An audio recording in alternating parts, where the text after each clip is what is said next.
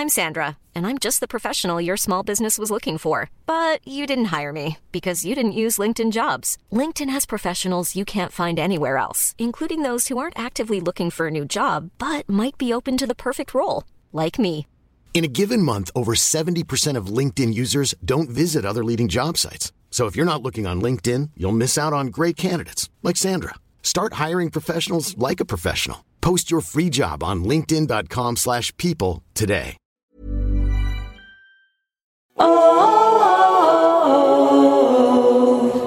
Hi everyone, Marcel here.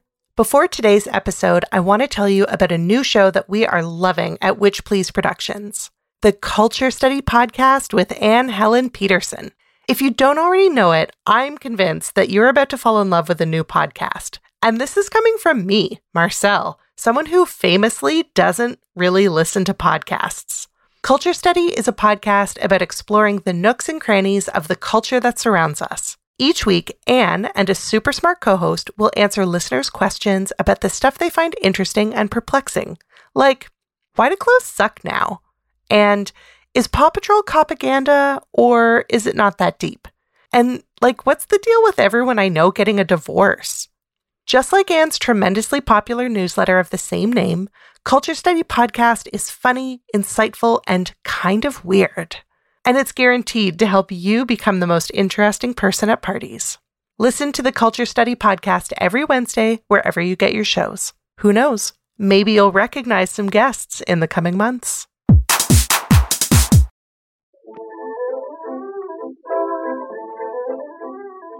Hello and welcome to Witch Please, a fortnightly podcast about the Harry Potter world. I'm Hannah McGregor.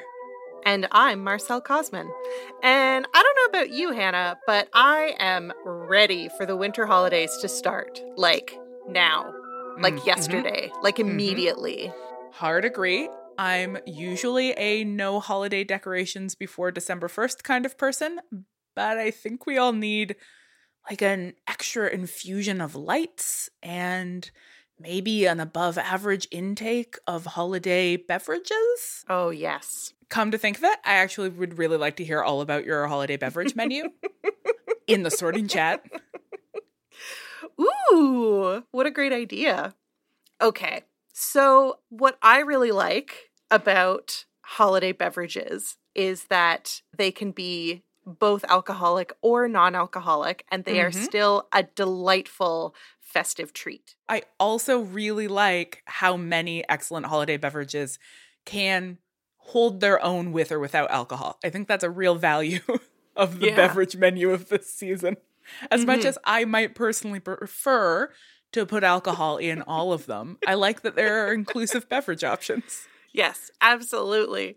I like how once the snow hits the ground and stays there, it is a totally reasonable thing for your coffee to have some kind of Irish cream type beverage added to it, whether it's vegan or dairy, alcoholic or non-alcoholic. But there are all kinds of specific holiday related flavors that you can just acquire to add to something as basic as your morning coffee. But I really like that this is a season of hot cocktails. I am into a sort of of a 7 p.m. when it's already been dark for 3 hours. I like a toasty warm beverage. But when I think about holiday beverages, what I always think about is my Uncle Rob's family's holiday beverage policy. Their holiday policy is that you must have 3 drinks on the go at any given time. So, on a Christmas day, you'll have, a coffee with Baileys, a mimosa, and a Caesar. You just have all 3. You've just got them all going. Just whatever you particularly want to take a sip of in that moment. And there is something for me so hilariously luxurious about multiple simultaneous beverages. I mean, and this applies in a non-alcoholic context, which is oh, it's a festive day. I'm going to have a coffee and an orange juice. And also, I don't know what a third drink is. A smoothie. And also a smoothie. There's just something to me that feels so fancy about more than one drink at the same time.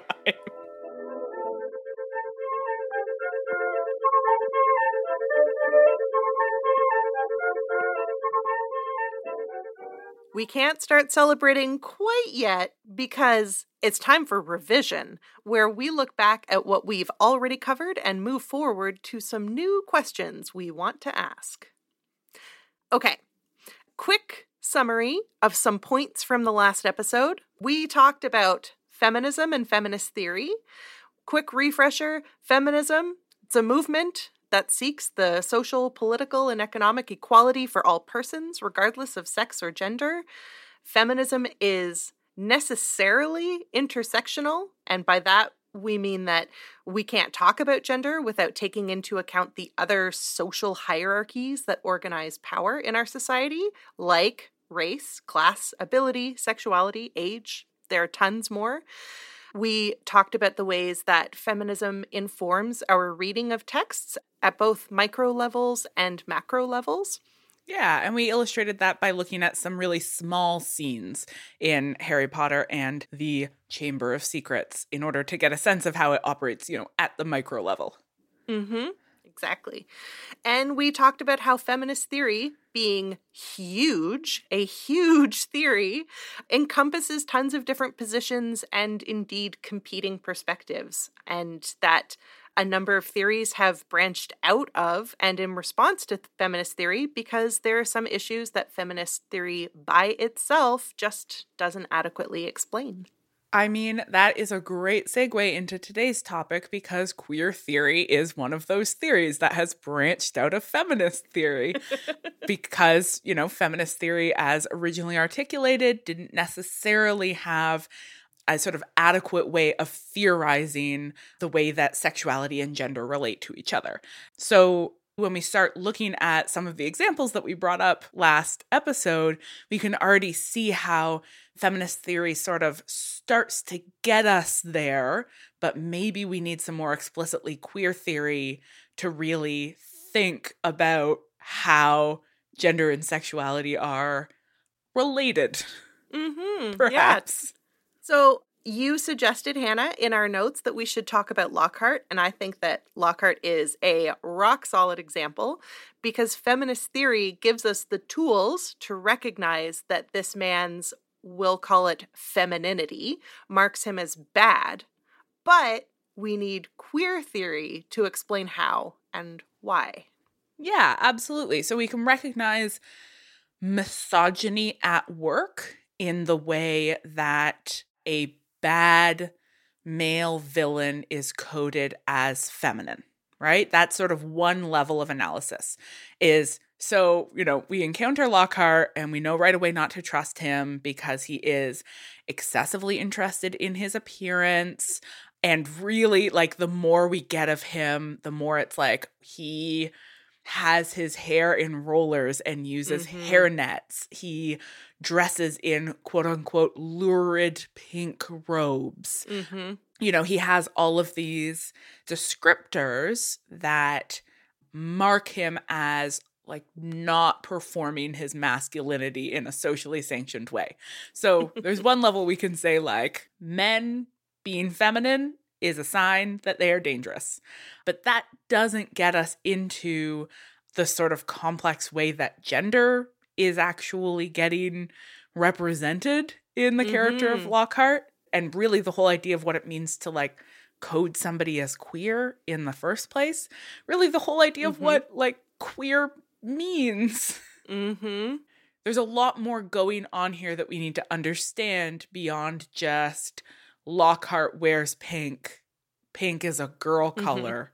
I hope everybody can really hear me putting all of these things in great big scare quotes because there's no such thing as a girl color. But we can also recognize the ways that these kinds of tropes are getting enacted in a text. And, to go back to our whole discussion about tropes and ideology when we talked about the first book, tropes are a clue for us about the kinds of ideologies that are at work in a text and the way that the sort of feminization is getting enacted here is like a clue to us about the text's sort of gender ideologies. Yes. Yeah, exactly. We might think about how working in conjunction with Lockhart's coding is the book's heavy-handed heteronormativity. Ooh. What a big word. So in the last episode, we talked about how Hermione's crush on Lockhart is used to make her look silly. But in this episode, I think we can really think about how we as readers are expected to believe that every witch in the UK, if not beyond, is expected to be sexually attracted to one single wizard type, except for the Hogwarts faculty, which is like maybe a whole other conversation about like why that might be. But in any case, the reader is expected to take heteronormativity for granted, and this is reinforced by showing us that any deviation from heteronormativity, for example, Lockhart's hair in rollers, his love of himself, his love of looking at himself, is at best silly, but at worst, it's dangerous and bad. I mean, evil, villainous. It is shown as dangerous, and there is a reason why heteronormativity is so closely aligned with being safe and normal and trustworthy. And it's a little bit more complicated than just homophobia, though it definitely is homophobia. But there's something a little bit more complicated going on there when we think about how heteronormativity structures a book like this. But I think if we're going to talk about that, we should probably define heteronormativity. Yes, okay. That's a very good idea. Should we just take a little jaunt into some queer theory? Let's do it. Let's go. Cool. Take me on a journey, Hannah.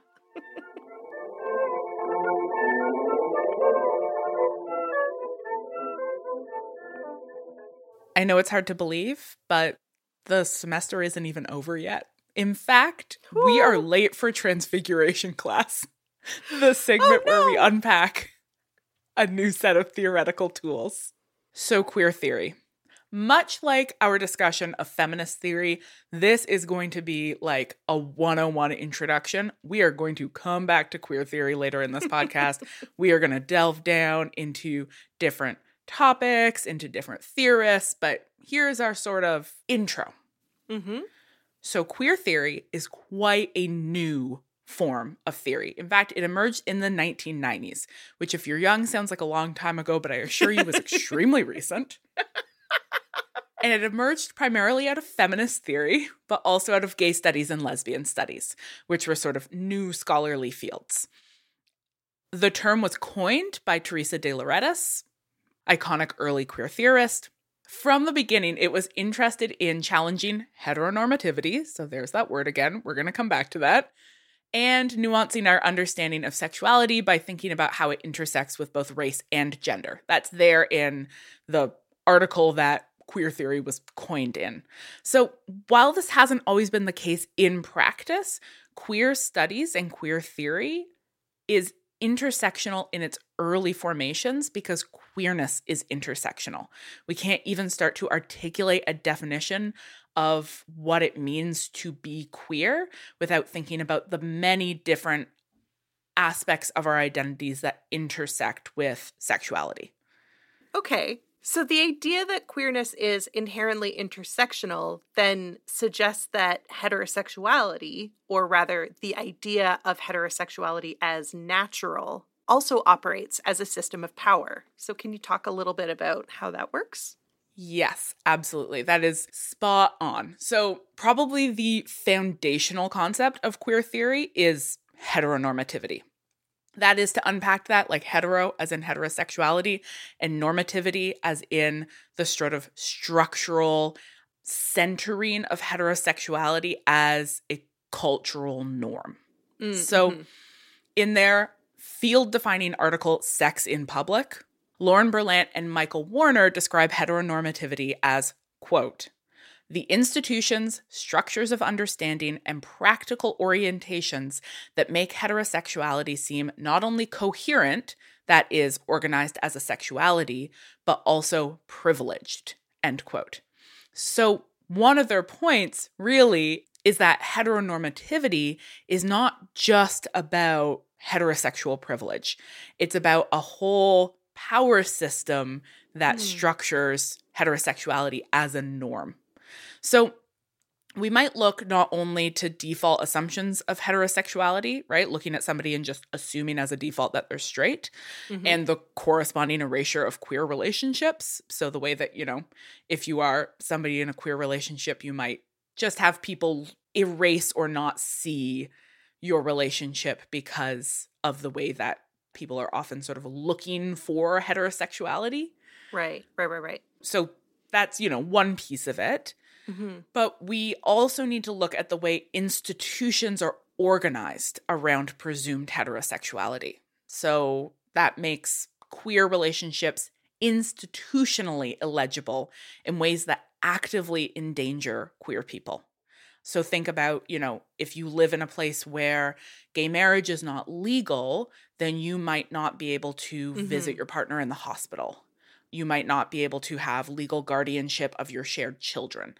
Heteronormativity is baked into our legal, social, and institutional structures. So a critique of heterosexuality as, and this is Berlant and Warner's words again, as invisible, tacit, society-found rightness. That's been one of the major projects of queer theory. Certainly not the only one, but understanding the way that heterosexuality is what makes you legible as a subject in the eyes of the state is a major project of queer theory. Right. So you're not a person if you're not straight, and your relationship isn't a relationship unless it is legible as heterosexual in the eyes of the state. And so that's why we would hear things about like, oh, I have this relative and this is their roommate. When it's like, oh, so-and-so has been your relative's roommate for 25 years. That seems like an awfully long time to be roommates. 100%. There is a wonderful Netflix documentary called A Secret Love, which is about these two women, one of whom played in that women's baseball league that A League of Their Own is based on.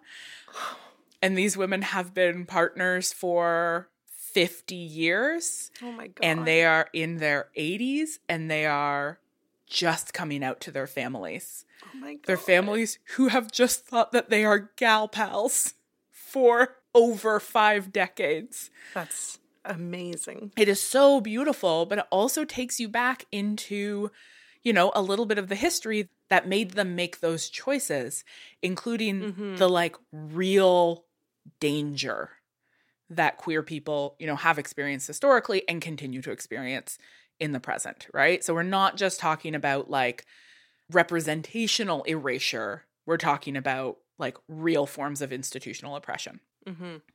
Okay, so that's heteronormativity. That is one big idea in queer theory. All right, Hannah, pop quiz. I want you to name 3 more projects of queer theory. Go. Great. I'm ready. And you know why I'm ready? Because I have notes. Why? Okay. Project the first, your friend and mine, Michel Foucault. We have talked about Foucault before. We will talk about Foucault again. And one of Foucault's sort of iconic texts is The History of Sexuality. And in it, Foucault is talking about discourse, which we have discussed already, and the relationship between power and knowledge, the way you generate knowledge about people or segments of the population in order to control them. And he is particularly interested in the emergence of our contemporary vocabularies of sexuality, so heterosexual, homosexual, as an example of sort of identities that are formed through discourse.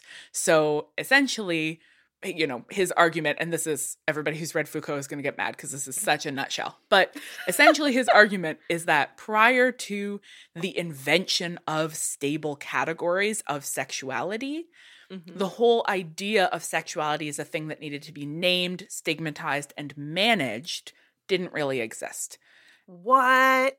I know, right? We can look back to the sort of very comfortable queerness of, say, like ancient Greek philosophers who are like, yes, of course, I love boys, and then I also love girls. This is just a thing that a human being does. There are many forms of love. And the whole idea of like, that is a homosexual thing to do, just like, it just didn't exist.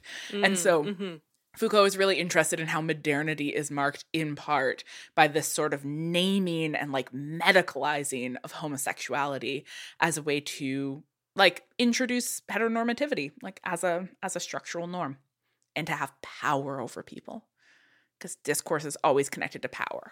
Because heterosexuality doesn't exist until the invention of homosexuality, right? And so like if we need to organize power around a particular lifestyle, we need to name the lifestyle. And the way that we name the lifestyle is by defining what it is in relation to what it is not. And what it is not is deviant and bad and wrong. Scare quotes again. Scare quotes. Scare quotes. All of the scare quotes. Yes. 100%. Okay. Person the second that we gotta look at is Judith Butler. Oh. Judith Butler's Gender Trouble was my personal introduction to queer theory, and it still holds a very special place in my heart. And this is the book where Butler argues that gender is performative rather than innate. Right? That whole idea, like she's really central to the division between gender and sex, and the way that we sort of have gotten, I think, generally more comfortable articulating a difference between biological sex, though even that is a category that we must contest. That's a minefield. The whole idea that there's like a stable biological sex, but that idea that sort of the biological sex that you are assigned at birth and your gender are not the same thing has, as one of its very strong bases, this whole idea of gender as performative, as a sort of series of ongoing performances that are reinforced iteratively from the very first moment when we are born, where we are labeled via the speech act, it's a girl or it's a boy. Right? And that performance then becomes sort of insidiously repeated across our lives, such that they turn into a thing we call gender and treat as though it's stable. And the reason why this is like really tied into queer theory is that basically the performance of gender as a binary, as a stable binary, male and female, reinforces the truth, quote unquote, of biological sex, which then reinforces heteronormativity as a norm. That if you're like, there are these two binaries, people are men or people are women, and those things have stable identifiers in terms of how we look and how we act, and those stable identifiers are based in biological fact, and all of that is essential and natural and true. And so heteronormativity or heterosexuality is also essential and natural and true. And yet, for something that is essential and natural, there are so many like rules and limits and expectations that you have to like keep performing. If you keep performing the thing that's natural, is it really natural? It's always a dead giveaway that something is an ideological construction when it needs so much fucking work to perpetuate it, right? Like you've got to be policing gender at every second. And then people are like, gender's natural. And it's like, yeah, if it was natural, would it need this much fucking work? If it was natural, would people really like get so upset if you bought the wrong color onesie and brought it to the baby shower? 100%, right? It needs so much reinforcement all the time because the binary is so artificial. And then, part of what Butler talks about is the way that because the gender binary is structural to heteronormativity, performatively poking fun at gender norms is a queer act of resistance. And so that's where she brings in things like drag or like femme and butch dynamics, right? That this is sort of gender play or gender trouble, hence the name of the book. And that troubling gender is a queer thing to do, which is a way of starting to think about how gender and sexuality are interlocked. Yeah. Incredible. And then the last person I want to point at is Eve Kosofsky-Sedgwick, who is a really contested figure. I haven't had a chance to read this yet, but Grace Lavery, who is a really incredible trans studies scholar who I really admire, has actually been writing quite a lot against Sedgwick and her sort of ongoing inheritance in queer theory. Lavery argues that a lot of the foundational ideas that Sedgwick has introduced are transphobic. And this is not scholarship I have read yet. I really look forward to reading it because I always really, really like Lavery's writing. But I want to, point to the fact that many of these foundational theorists are really contested. But what Sedgwick is doing, her sort of foundational text is called Epistemology of the Closet. And in it, she basically is doing this kind of interrogating of this heterosexuality versus homosexuality binary. And, asking in a similar way to how Foucault was doing it, like, are these actually stable categories or identities at all? And she particularly looks at sort of variations of sexuality that don't fit neatly into the binary, which has made her really important for people who look at global sexualities and are really interested in like how, you're either straight or you're not straight doesn't really actually work globally. And she's also really interested in speech acts, particularly the sort of act of coming out and the role that they play in the formation of queerness. So why do we so often think about queerness as something that doesn't exist until somebody speaks it into being? Whereas heterosexuality, always already real. Right. Only queer people have to come out. Exactly. You never have to come out as straight. Right. Because straightness is sort of always already assumed, always already a norm, structures the way we relate to each other, etc. Whereas queerness always has to be like aimed and performed and enacted. Okay. Good job, Hannah. Thanks. You got full marks. You can't give me marks. I'm the teacher. Oh, whoops. But I gave you a pop quiz. Okay. So clearly there are big picture ways to look at queer theory in Harry Potter. So Hannah, where should we start? There's a lot of ways into the conversation about queerness in Harry Potter. I think, for one, we can and must think about heteronormativity and how it shapes the legibility of our protagonists. So particularly Harry and Hermione and Ron as our sort of three central characters. This is a coming of age story, and coming of age in this story is synonymous with heterosexual desire and ultimately coupling. So right from the get-go, we've got to think about how heterosexuality plays the structural role throughout the series. That will become more significant in later books. Like, starting in the fourth book, things start to get, like, real hetero. And, of course, we can look at characters like Lockhart and later at, Umbridge and Rita Skeeter and think about how those who fall outside the expectations of heteronormativity or who perform their genders in subversive ways are usually coded as villainous and untrustworthy in this series. And then we could also, expand our lens even further and look at things like the heteronormativity of the mainstream fandom and like the shipping wars, right? Who is it considered acceptable to ship and who is it not? How is heteronormativity reinforced in terms of how people treat these books? Those kinds of things. But there's actually this one particular insight that comes from queer theory that I think about all the time. And this is an insight that comes from Rachel O'Connell, who is a queer studies scholar at the University of Sussex. And this comes from my favorite kind of scholarly text, which is an email she sent me one time. I love it. Amazing. So O'Connell has specifically pointed out how Harry, as a protagonist, acts as this kind of cipher for a specifically queer desire. And this was kind of her attempt to theorize why Harry's such a bland protagonist.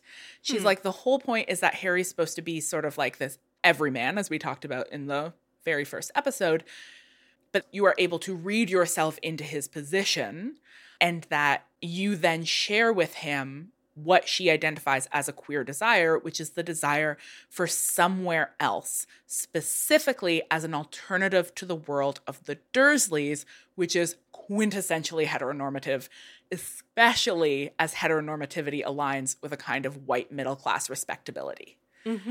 So in that sense, Harry has this queerness from the get-go in the sense that he is not acting right. Like, he doesn't fit into the heterosexual family unit. He doesn't look the way he's supposed to. He doesn't act the way he's supposed to. He is a kind of queer child figure in the sense of subverting heteronormativity, even if not in the sense of, like, you know, goes out and does gay things. And this is, I really want to flag this. Like, when we are talking about queering things, we are talking about resistance to structural heteronormativity. Okay. Right? That's what it like means to queer something. In order to queer something, the characters themselves need not be queer.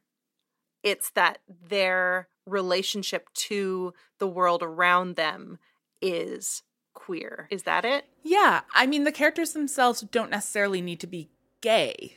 Right. I'll get to this in a moment because I think we can articulate a difference between like sexuality and queerness, which is also important. So O'Connell compares Harry's experience of escape to Hogwarts to the experience that a lot of queer people have of going off to university for the first time and finding a space where we can safely explore our queerness outside of our childhood homes or the expectations of our families. And she also has this really interesting link to a book by D.A. Miller called Place for Us, Essays on the Broadway Musical. This idea of there being a place for us, which explores... Just hold my hand and I'll take you there. Exactly. That book is all about how musical theater has become so central to gay male subcultures.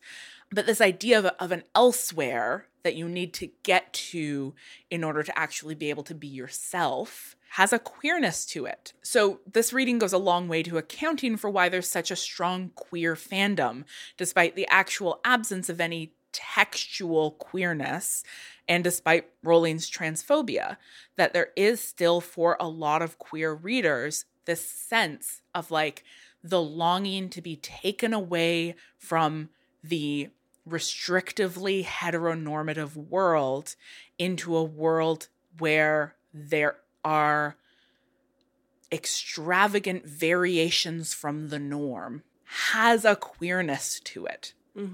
So what I want to note here, as many queer theorists have, is that desire, this kind of, queer desire for an elsewhere, for example, is not always sexual. Like explicitly about, a desire for a sex act. We can instead read it as erotic. So this is the last new idea I'm going to introduce. So Ella Shaibawo, who has written an absolutely gorgeous book called Asexual Erotics, which I love very deeply, defines sexuality as follows, quote, as a system for categorizing desire that arose as part and parcel of capitalism, modernity, and colonialism. As such, she continues, sexuality is a technique of biopower, square brackets, biopower is Foucault, end square brackets, that invents normalcy and deviancy toward forwarding the interests of colonialism, whiteness, wealth, ability, and normality at the expense of sexuality's others, including its colonized subjects, people of color, poor people, disabled people, and those understood as sexually deviant, end quote. Right? So the whole idea of like stable categories of sexuality is deeply tied into capitalism, modernity, and colonialism. Of course, because you need to reproduce the state. Yes. 2 thumbs way up for that understanding, but not for that actual system. 2 thumbs way down for that system. Touché. Yeah. Great. So Shaibai has this great use in Asexual Erotics of an Audre Lorde essay called Uses of the Erotic as Power. And basically says, you know, if we decenter the white dudes who invented sexuality like Freud, and instead we center the theory and ideas of Black lesbian theorists like Audre Lorde, then we can center the erotic rather than the sexual. And the difference is that the erotic is a way of thinking and talking about intimacy that is not necessarily tied to sex, but includes, again, in Shaibai words, a myriad of other activities and relationships to the self and to others. End quote. So we can think about the many, many complex ways in which we are intimate with one another and intimate with ourselves that is not necessarily fixated on particular stigmatized sex acts. And that opens up this possibility to think about queerness without necessarily always moving to an assumption about, I mean, one, the genitals people have, and two, what they're doing with them. Okay. It's a totally different way of just like reimagining of the world with queer erotics at its heart that just throws heteronormativity into the garbage bin of history. Which is where it belongs. Yeah, that was a bad experiment. It didn't work out for most people, so let's not do that anymore. Just right out into the garbage can.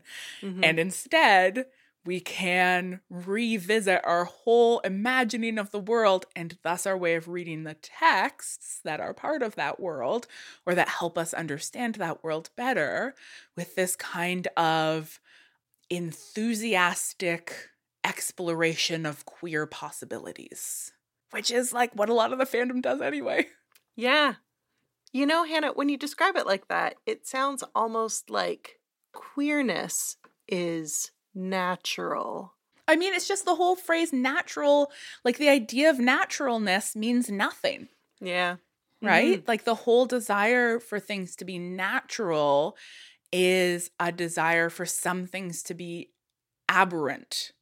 Right? We don't need the idea of natural if we don't have unnatural. And so if we throw out the whole idea of nature, suck it, trees,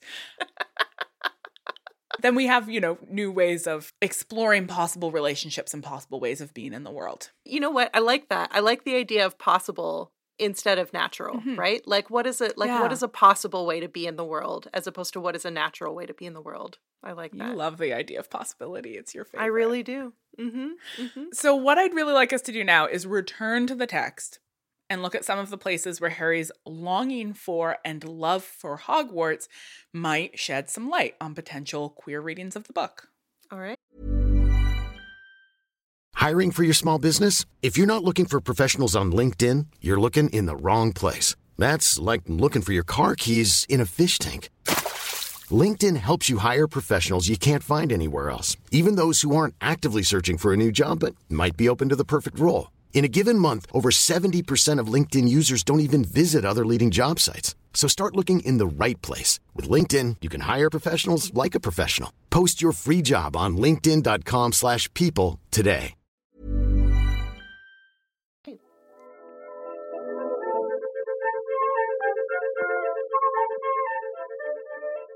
Well, before things get too merry and gay in here, we have to keep our heads on straight to take our owls. Thank goodness we're using queer theory to unpack something new about Harry Potter. Am I right?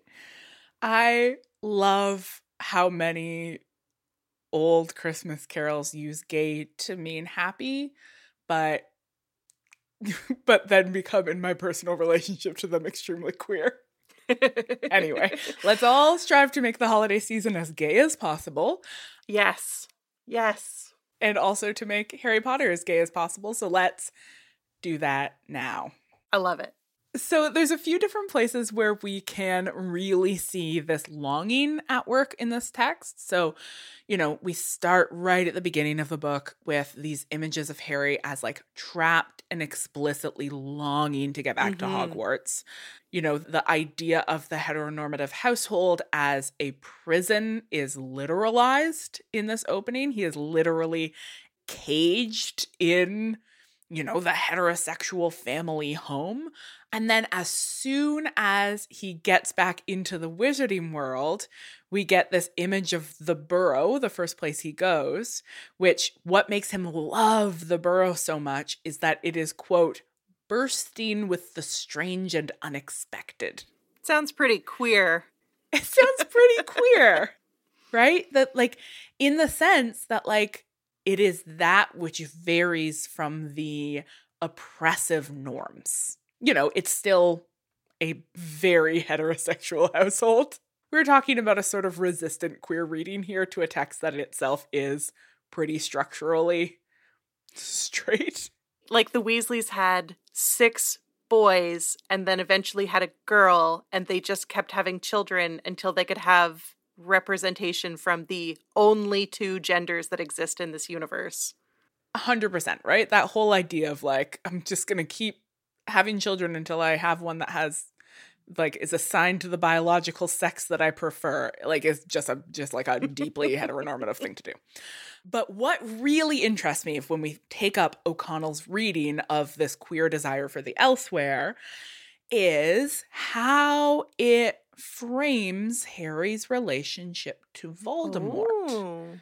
Because Harry encounters Voldemort in this book not as a scary monster, but as a kind of doppelganger figure.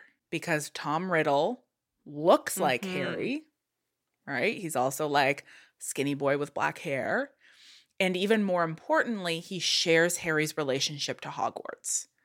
So this sense of like his life and his world outside of Hogwarts is bad and oppressive, and he longs to be only at Hogwarts all the time. And so they have this sort of parallelism in this book, right? There are these very similar characters, and that plays through in Harry's constant anxiety that maybe there's something dangerous inside of him, some truth about who he actually is that he can't let get out, because if people knew it, they would, judge him and reject him.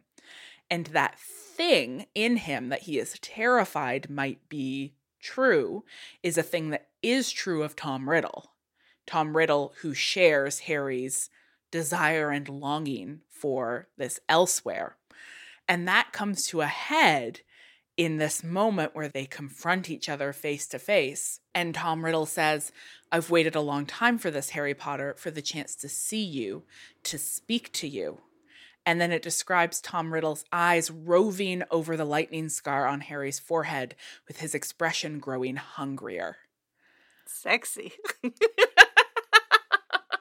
I'm just saying that this encounter with one's doppelganger, as framed through this kind of queer longing and dangerous buried secrets, it's just all real gay. It's pretty gay.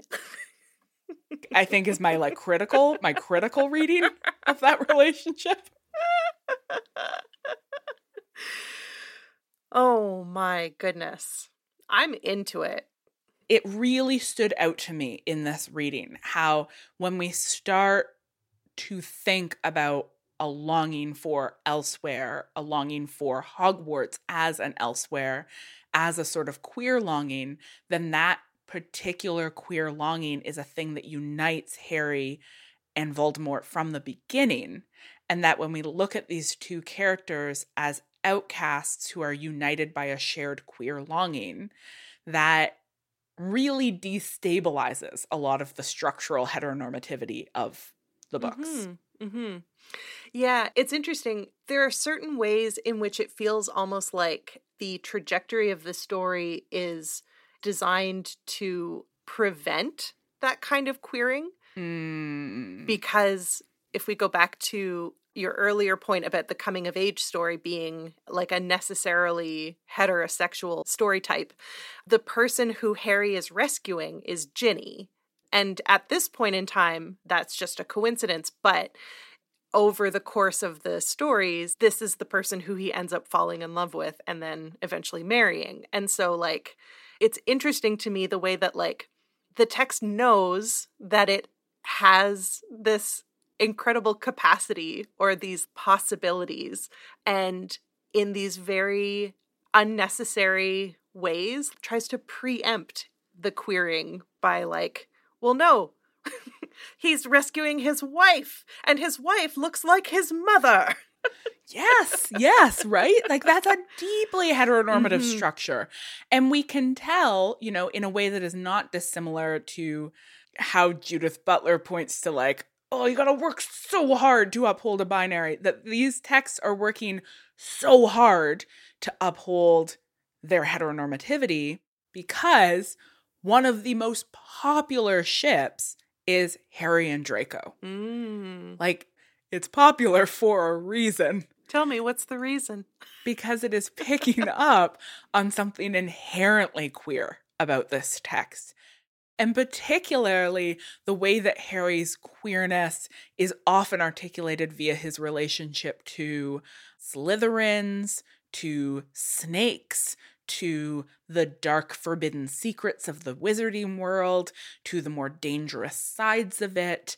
You know, that those are all things that we see at play in this book, you know, in that confrontation with Tom Riddle, but that get played through, you know, particularly via his obsession with Draco, which becomes more powerful as the text progresses. But, you know, the queer foundation of that obsession is being laid in this text. My goodness. But that is not the only place that we can read queerness in this text.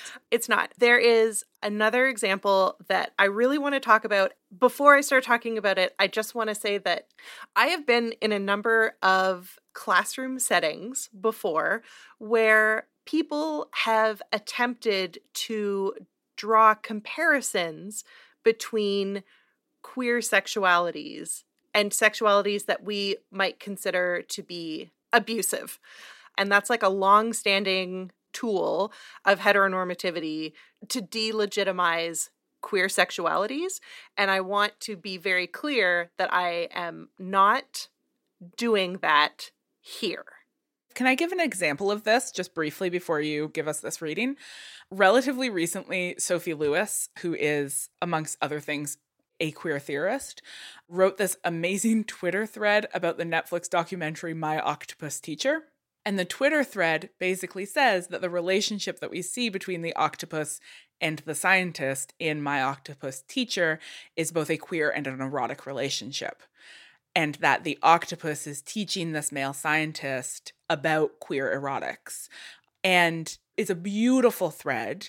It was posted on September 20th, if people want to find it. It's a really beautiful thread about queer erotics and octopi as sort of boundary-threatening figures. And a ton of people responded to this and were like, are you saying he had sex with the octopus? And all of these queer theorists on Twitter were like, you don't know what erotics mean, do you? But this desire to jump from I'm exploring the exciting queer potential in this unusual relationship to jump from that to a kind of stigmatizing of queer sexuality. I mean, it's a fundamentally homophobic move, but the reading you are about to offer has like strong roots in queer theory. So the relationship that I want to talk about is Argus Filch and his cat, Mrs. Norris. I think that the text tries to make Filch's love for Mrs. Norris, quote unquote, unnatural or creepy or aberrant. And I've decided to refuse that reading and instead to think about it as actually a really touching example of queer love or queer companionship. So I talked about this in our wrap-up episode for book 1, which was episode 6. But irrespective of that, I want to suggest that we read Filch and Mrs. Norris's relationship as queer love because of the ample textual evidence that they are partners in their relationship. Not subject-object, not owner and pet, not master and beast, but, in fact, a team, partners. And the assumption that loving companionship is necessarily sexual is one of the trappings of compulsory heterosexuality and heteronormativity. So I think reading Filch and Mrs. Norris's relationship as queer allows us to break out of the ideology that the only legitimate forms of companionship are reproductive. And I mean, just think about the absolute devastation that he experiences when he discovers that Mrs. Norris has been attacked. Like he becomes unhinged because this is his life companion.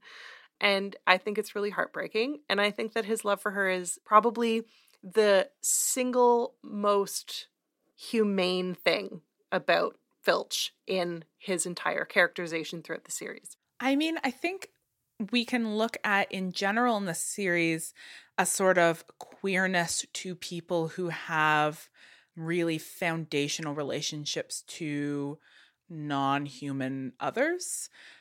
You know, Hagrid is a character that we have talked about as legible as a queer character, and that I know on friend of the podcast, The Gayly Prophet, they have talked about reading Hagrid as a trans woman. And I think that while it is less stigmatized in Hagrid because he's a quote-unquote good character and Filch is a quote-unquote bad character, that there is a similar sense of sort of relationships that are in excess of the norm, that subvert the norm. And that while, because Filch is treated so badly, in a way that I actually think is ableist, which I am interested in us returning to in a future episode, because him being a squib is tied really closely in this book to him being villainous. You know, I think we see also in Hagrid that he is this kind of queer character because his almost maternal love for the animals that he cares for and his sympathy and love for things that are usually rejected as monstrous also has a sort of queer excess and queer subversion to it, right? Look at, for example, the way that he has this intimate familial relationship to a monstrous family of giant spiders, for whom Hagrid is part of their family unit, right? And is there anything queerer than chosen family? Truly nothing. And it is beautiful. Truly nothing. Except for the fact that they're giant spiders.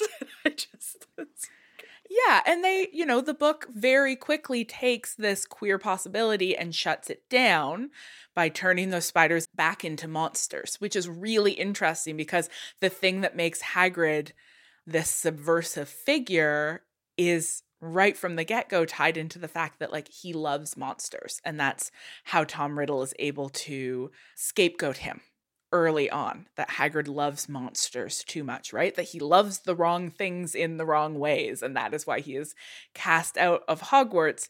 And it would be, I think, much more interesting to let those monsters remain at least sort of ambivalent or liminal figures. But instead, this text, which is working so hard always to take these sort of queer possibilities and then like clamp down on them, has to be like, Hagrid loves these spiders. Isn't that great? Anyway, the spiders are monsters and try to eat our hero. Maybe to conclude this segment, I want to point to how, you know, as we are trying to unpack the queer resonances of this book, that we immediately have to start going into animal studies. We have to start thinking about, you know, the legibility or illegibility of gender. We have to think about how we set up boundaries around the human and the non-human, which, as we know, also has a lot to do with how we set boundaries around the colonized and the racialized. And so to go back to that sense that queer theory is foundationally and fundamentally intersectional, we can see, right, in starting to try to actually use it to read the text through it, that it immediately leads us in all these directions that are themselves innately intersectional because they're drawing back on all of these other threads that we've already brought up. So, in conclusion, there's a lot more interesting queer things happening in this book, I think, than the fact that our bad guy uses curlers and wears pink sometimes. But as we wrap that sort of queer coding of Lockhart as a villain back into the rest of these readings, we're reminded again of the way that the text seems to be constantly opening out these possibilities for queerness and then clamping down on them. These cool, interesting, subversive possibilities keep creeping in, and it's so much fucking work to constantly stamp them out. I really struggle to wrap my head around it because it isn't an accident that the text is drawing on queer desire to represent Harry's alienation in the Muggle world. Even the way that, the Dursleys use language like, we said we would stamp that nonsense out of him. And the text tells us that they've tried to crush his magic and using all of this language that's very much part of the vocabulary of describing straight parents trying to force their queer children to be straight. So all of that is really obviously intentional. And yet at the same time, the text refuses to allow a kind of capacious queerness. It has to be a heteronormative queerness. It has to be queerness in a very limited and specific and allowed kind of way. In the same way that oh, did you know Dumbledore was gay the whole time? Ho ho. That's the difference for me between a sort of liberal ideology of tolerance, right? This idea of I'm a good liberal-minded person, and so I have room for everyone. And yeah, there's a gay character in this book. You just couldn't tell because gay people look just like the rest of us, which is a wildly heterosexual thing to say. Which isn't to say that you can guess people's sexuality by looking at them, but is this renormatizing of homosexuality into the status quo of the heteronormative. And we see this all the time in sort of mainstream narratives that try to make homosexual relationships legible in a way that will be comfortable within heteronormativity without actually being dangerous or subversive in any way. And so we can distinguish between a comfort that we might see in a book series like this with being no, of course, absolutely, I believe that gay marriage should be legal, and a discomfort with the actual subversive, destabilizing possibilities of queerness. Yeah, exactly. Because those are just not the same thing. Thank you, witches, for joining us for episode 8 of Witch Please. You can find the rest of our episodes by heading over to notsorryproductions.com or owitchplease.ca, or of course, wherever podcasts are found. Witch Please is produced in partnership with Not Sorry Productions and distributed by Acast. Special thanks to our endlessly patient producer. Greetings. And to Not Sorry Productions for having us. And thanks to you, witches, for coming with us on this new journey. If you're into the reboot, why don't you let us know by dropping a review on Apple Podcasts? Every week, we'll read 5-star reviews here, so you've got to review us if you want to hear me mispronounce your name. For example, thank you for the reviews. Lucy, which I think is probably just Lucy FHW, but what? Kristen Prosen, Tammy R622, Jen Zuko, Drew Ski Lol Happy Face Emoticon, 11 Ladybug 11, and Dr. Reverend Avazian. Avazian. Avazian. There were some real doozies this week. Hannah loves this. Also, don't forget to check out our Patreon at patreon.com/ohwitchplease. We just recorded a bonus Q&A segment where we explain why we think Miss Andrea is funny. So you definitely want to hear that, but you need to support us to get that sweet bonus content. On our next episode, we'll be continuing on our journey through Harry Potter and the Chamber of Secrets with a whole different focus. But until then, later, witches!